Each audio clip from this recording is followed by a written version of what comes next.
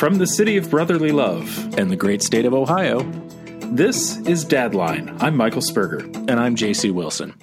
Hey, Mike, how's your listening these days? I just finished Dolly Parton's America while I was on my camping road trip. That podcast is fantastic. Jad and Shima are crazy geniuses. Okay.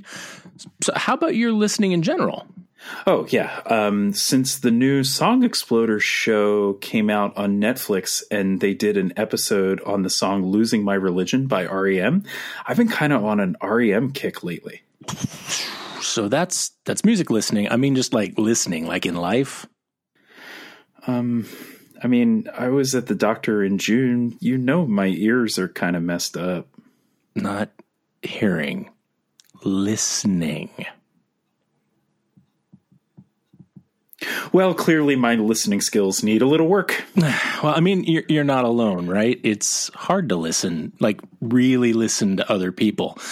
I know that probably 90% of the time when we're listening to someone else, we're really thinking about the thing that we're going to say next based on like the first 5 or 10 seconds of what the other person has said, if we're being really, really generous.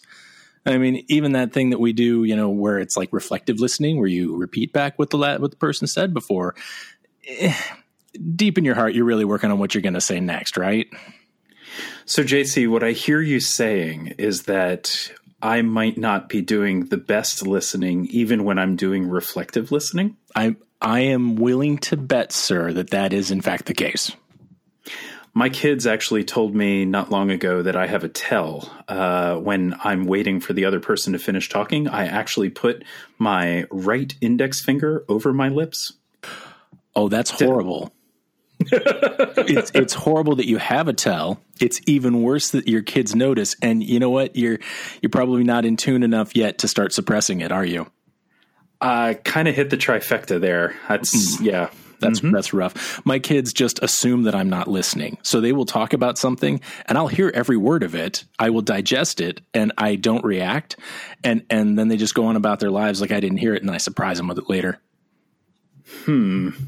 There you go again with your non-reactive superior listening. Well, shaming us all. I mean, I'm trying to get good at it, right? Like I do things like put down my book or my tablet or whatever thing I've got in my hand if my wife starts to talk because I want to show that I'm listening. But, you know, again, I might be thinking a little bit more about what I'm going to say than what she's actually saying, if I'm honest. Do you look over the tops of your glasses? I wear progressive lenses, Michael, and I'm a little bit sensitive about it. We're just covering all of our physical issues this week, aren't we? This is what happens when we get old. Next stop, we're talking about medications. We're not doing that. We're not going to do that show, by the way. You know, when we talked to Billy Baker to kick off this season, he had talked about how important it is for us to think about making friends in small rooms, like to get off social media and connect with people in a setting where you can kind of be real with each other.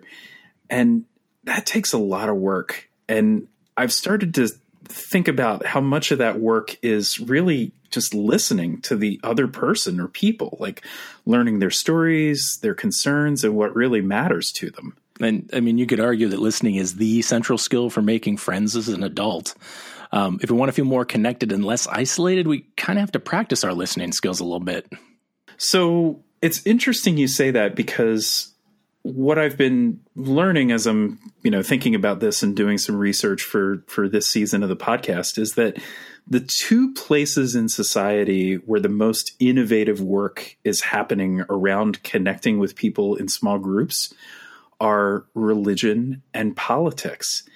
And they're just the things that we're supposed to avoid in polite conversation. But whether we're talking about the movement for Black Lives or mega churches like Saddleback in California, there are millions of Americans out there who are forming really deep, powerful connections with each other right now through small groups. And we knew we needed some serious help on this one. As we always do. So I reached out to my friend Liz Mosley to join us for this episode. Liz is 97 years old and has been organizing small listening groups at our local Quaker meeting for over 40 years.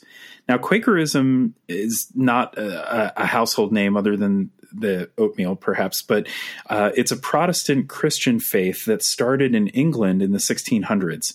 And the Commonwealth of Pennsylvania, fun fact, was founded by William Penn, a Quaker, and about half of the practicing Quakers in America today are living in Pennsylvania. Also known as the Quaker State. That is correct, sir. Are we going to make some oatmeal jokes? We are not. Quaker Steak and Lube wings are pretty solid. Quaker Steak and Lube is a legit place to get hold of some wings. Yes, sir. Carry on. So I called Liz this week. No wing recipes were involved, but I did ask her if we could talk about spiritual listening groups at the Quaker meeting. And you're actually going to hear her challenge that term right out of the gate. So from here on out, we will actually refer to them as creative listening groups instead. Let's go to the tape. What do you see as the difference between spiritual listening and other kinds of listening? I'm not sure there is a difference. I think that spiritual listening, I don't really like the title spiritual listening. Modern life makes intimate fellowship in one's religious community very difficult, and the aim of creative listening group is to deepen interpersonal relationships and then spiritual life. And so I think to say spiritual listening is maybe a misnomer because that cuts it short. It's really very creative listening with a certain structure to it, design to it. Spiritual listening is very difficult to give us a title because it takes time to get to a point where you could listen to other people's spirituality comfortably. So it becomes sort of listening first of all and growing in the process. How does it work in a one-on-one or group setting? What do you do? What does it feel like while it's happening? Most of the groups begin by describing to each other what happened in the previous months. It usually only meets once a month. By talking about what's happening the past month helps us sort of catch up with where all of us are, but we just listen. Nobody comments on anything. Then we go on to a question that the group has, and we then discuss that one by one, whoever wants to speak each time. The others just listen. Nobody comments. Nobody interrupts. Nobody makes corrections or suggestions for how things could be different or what one could do to solve the problem, etc. We just listen. Whatever is said becomes absolutely private so that it never leaves that room. As a result, it makes it a very close group. But the rule is listen, do not interrupt, do not comment. And that gives us a chance to each of us express ourselves, knowing that it'll be private. It makes for very deep friendships. I think you started to answer this question already. I'll ask it all the same. Why is this practice of creative listening important? What does it do for the speaker and for the listeners? It differs with each individual, I think, but I think each individual gives us, first of all, the fact that usually we don't listen to each other. We don't know what the people who go to, for instance, to church or to a meeting are thinking about. We just simply go, and consequently, we don't know where people are. And so it gives us a chance to really know other people very deeply. And it gives us a chance to express ourselves, knowing that other people is listening very carefully, not evaluating, not criticizing, and not going to carry it on beyond what one says, and keeping it absolutely private. That's a great security and makes it possible to say exactly how one feels and exactly what experiences are. We don't get that often in life except once in a while within our own families, but not with just people we meet. So this makes a huge difference in the way in which we live with these people. They become people that I know, and they know me very deeply. What sorts of questions are helpful to pose when doing creative listening with others? What we do when we first begin is, at least I have for the last 2 or 3 groups, start with the pamphlet that was put out by the Claremont Friends, which came actually from someone who did it in New Jersey. But it's a series of questions, starting ones that are fairly obviously and fairly simple, and then moving on to deeper and deeper questions. So, for example, one of the questions is, what do we know of some of all of our grandparents personally or through stories, and what did they mean to us, and did one of them mean it most, and do we see traits in ourselves that we remember in our grandparents? And that's one of the easy questions, and yet one that touches all of us very deeply. And curiously enough, opens up some amazing stories about the past. On the other hand, as you get doing more advanced questions, you might very well get something such as, what is our resources in times of trouble? Do we activate personal or inner resources such as prayer, meditation, art, dance, music? Are we at ease to seek outside help? There, we're beginning to get into a very much more edging on spirituality. The group I belong to that still is in operation, where most of the leaders in our Quaker meeting are ones who talk again sometimes about spirituality or something, depth of faith, but sometimes they say, bring in one thing that you really enjoyed and tell us the story of the thing. And then that's a totally different kind of piece, but it's very, very close to the heart. So it tells us a lot about each other. In your experience, how long does it take for people who are opening up to each other in this way to really settle into the practice of creative listening and get comfortable with it? It takes, I think, at least a year or more to be comfortable being absolutely open, but at the same time being listening without any comments whatsoever. That's very difficult for people to do, because almost everyone would give a piece of advice if there was a problem. They would want to do something about it, and doesn't help at all. So I think people have to become comfortable over time, and at first they're not. They talk too much.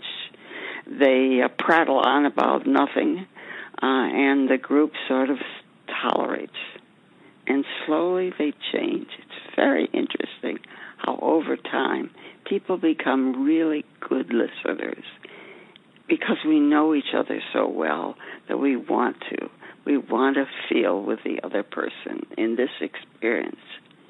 And remember the things that people said. I just got a letter from a friend who mentioned something in one listening group that I said 4 years ago. I can't believe that she remembered that all this time.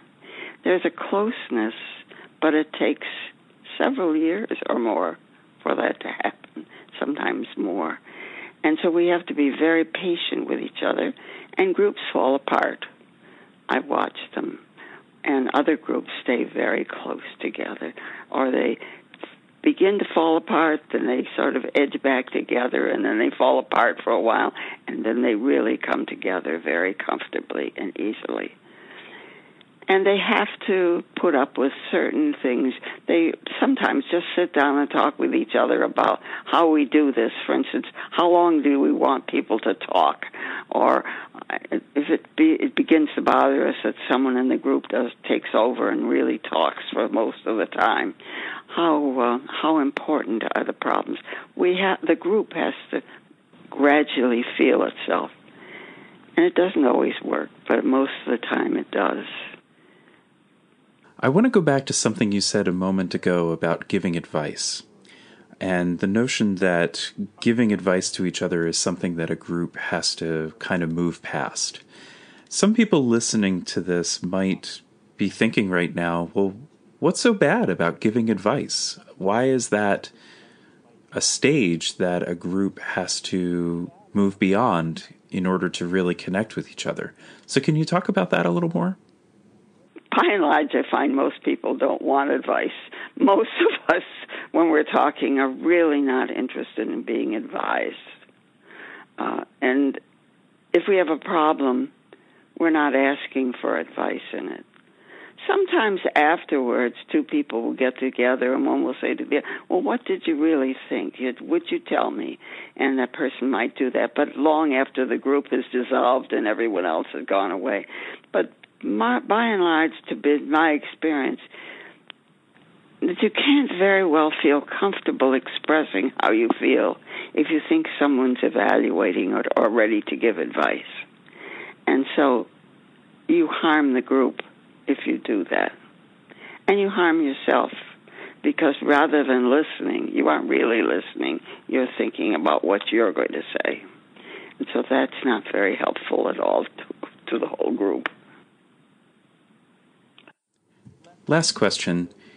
You have been practicing creative listening within the life of the Quaker Meeting, and I'm wondering how the practice has affected your relationships elsewhere in life, with family, with friends, with other loved ones. Well, of course, practicing listening is always good for one.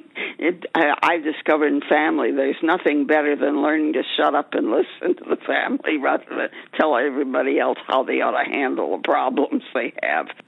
The other thing I think it does, it seems to open up, for me and for everybody else, one's need to be involved in a group, because it brings people so close together. You want to know other people well as you know these people. I've discovered with the group, almost every group that's gone on for more than 10 years, everybody in it becomes an important member of, for instance, our Quaker Meeting. And that sort of amazes me. They weren't when they started. They were just on the fringe. They were not that interested. They want to be part of a community. I learned to listen to other people, how they felt and who they really were. And if you're listening for who they really were, you begin to see who people really are inside, not the casual outside party talk. It's depth, and it makes life so satisfying. Liz Mosley, thank you so much for joining us. Anytime. Thank you. Okay, wow. First off, allow me to say that if she were to narrate any documentary on any topic, I'm talking about like making butter, or, you know, those old school documentaries about like paper manufacturing, or those things they did in the 50s, I would watch that stuff all day long to hear that voice. Amazing. Kind of the David Attenborough of Pennsylvania. You know, you could do worse. You really could do worse. Now, I want to start off by saying there was nothing that she said that I did not find interesting. And I felt like there were a million rabbit holes we could go down, but there is one thing that I really wanted to focus in on just for a moment, just, you know, maybe peel back the curtain a little bit. We're to the point now where we've done this podcast enough that I can recognize your vocal pauses based on the waveforms that I see coming across in my audio editing software. There were no vocal pauses. Her speech was so thoughtful, and everything she said was so measured, and I don't even know what to do with that. That was disarming in and of itself. I will say, first off, yes. And second, I think of Liz as someone who has used her time well in just living. You know, she is someone who has been thoughtful about how she has approached her life and her relationships. And what you say is true, and also was not surprising for me as someone who knows her. Yeah, it was incredible. And there were certain things that she talked about that I kind of wanted to tease out a little bit. When we talk about family, I've lost a number of family members over the last couple of years. I know you've had some losses yourself. We're kind of at that age now where we've got our friends' kids' weddings to look forward to, and just a shed load of funerals. And it has me reflecting a little bit on that and the way that we interact with our own families and the way that we listen or don't listen. I'm reminded especially of my grandmother. In her declining years, she would tell the same 3 stories over and over again. And I found myself tuning in rather than tuning out and looking for those themes and kind of pulling that out and trying to be there and just be in that space and listen with her. I didn't need to talk. She wasn't at that point really needing to hear what I had to say, but I really needed to hear what she was saying.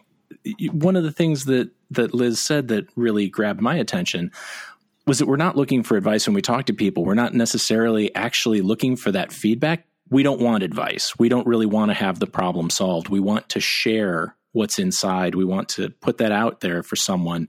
And perhaps one of the kindest and deepest things we can do is take that in and not regurgitate it. The reflective thing, maybe we don't need to do that. Maybe it is really about taking that in and listening.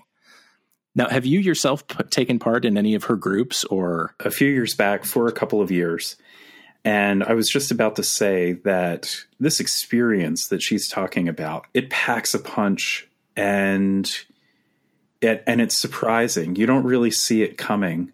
You're not aware as you go through your life of how routinely you perform, even for people very close to you. You're performing for a certain kind of reaction. And when you finally speak and there is no reaction, it changes you. It really has a profound effect on the way you understand yourself and also the way you understand other people when you're in their presence and you're just there to listen and nothing else. As she said, you get to know each other in a completely different way. And I do find that it was a relief, not having people offering advice. I love the way she just bats that away. No, people don't want advice. Right. And yet that's the way we all operate. We think that everybody wants advice and they don't. Yeah, and honestly, what checked me was how many times have I actually started telling someone something where I really wanted feedback? And I gotta say, when I really put my brain to it, it's pretty rare that you're engaging in a conversation with a way that you're feeling or something that you have had as an experience in your life. And you're really fishing for, hey, so what do you think about that? What would you do? No, I don't know that I've really done that very much. I mean, outside of a therapy session where, you're there to work on something. And I feel challenged by the way that she talked about that experience and the way that she sort of talked about the approach, because it makes me want to try that. And would it be jarring to engage in a conversation with another adult where you truly listen and don't have that? Are we prepared for that as people living in 2020? In Liz's spirit, I would say the answer to that is a resounding yes. We are always prepared. We have it within us. Whether or not we're aware of it is another story. I take her point to be that we all have it within us to perform this kind of listening, but we have to recognize that it takes work to kind of unearth it from within yourself, and that you have a whole lot of layers of armor that you have to work down through yourself. And that's kind of the sneaky smart thing about it. It's it's not, when you talk about therapy, I mean, I've done therapy work over the years. It's been incredibly helpful. It's a collaborative process. This thing, where you're doing the work of taking off the armor, and really all that everybody else in the room is doing is just committing to be there with you. And, and honestly, you don't know what they're thinking about. They look like they're listening. You don't know for certain, but when they're completely non-reactive, then it kind of turns it back to you. You've got to do the work. That is not ever going to go out of style. People may be reluctant to have a go at it. It may feel weird. It certainly felt strange when I started in that group, but you get used to it fairly quickly and you start to settle in. And I feel like there's almost a sort of call to action, again, to go back to the way that she so matter-of-factly talked about this approach to talking with people and to engaging with people. And I feel like it's something I have to try now. I feel like I have to be mindful and put that out into the world and be that person that can listen, which is going to be hard. I feel like it's something that is maybe out of practice more than anything else. I think you're absolutely right in that the spirit exists, the desire for it exists. It's a question of being of the mindset that this is what I'm going to do. Well, and if you think about, we've all had the experience too of listening in this way, even if we didn't think of it in these terms. If you think about like the early stages of a romantic relationship, right? Which, and Billy talked about that parallel. Those late night phone calls where it's ending with, all right, we'll hang up on 3, 1, 2, 3. Did you hang up? In those conversations, and when I look back in my own life, I think there are definitely times when I've just been sitting there just dazzled with this person across from me and really trying to take in everything they have to offer. And I think part of Liz's point is that you can reverse engineer that in a sense. You can gather with other people whom you don't know as well. And by virtue of listening, you can get to know each other in a deeper way and have that kind of interest in each other. I think about something that I learned from my grandmother that I wrote about a few months ago, which is that so often we love what we understand already. And I really feel like a lesson from her life is that she arrived at understanding through love. So she kind of switched it up. The choice that she made was to love first and understand later. And I think most of us kind of go through our lives on autopilot, doing the understanding first and then maybe the love. This listening is a real gift that you're offering to somebody else. And Liz's point is that you can offer it to a stranger and you can get something wonderful in return. We'd love to hear your stories of how you're connecting through good listening in all parts of your life. You can give us a call on the Dad line. The number is 412-684-DADS. That's +1 412-684-3237. Operators are not standing by this week because they are off attending their own listening groups, but we'll pick up your message and give it a solid listen ourselves. And please remember to subscribe to Dadline wherever it is you get your podcasts. Remember, every time someone subscribes, a guy in a wide-brimmed hat makes another box of rolled oats.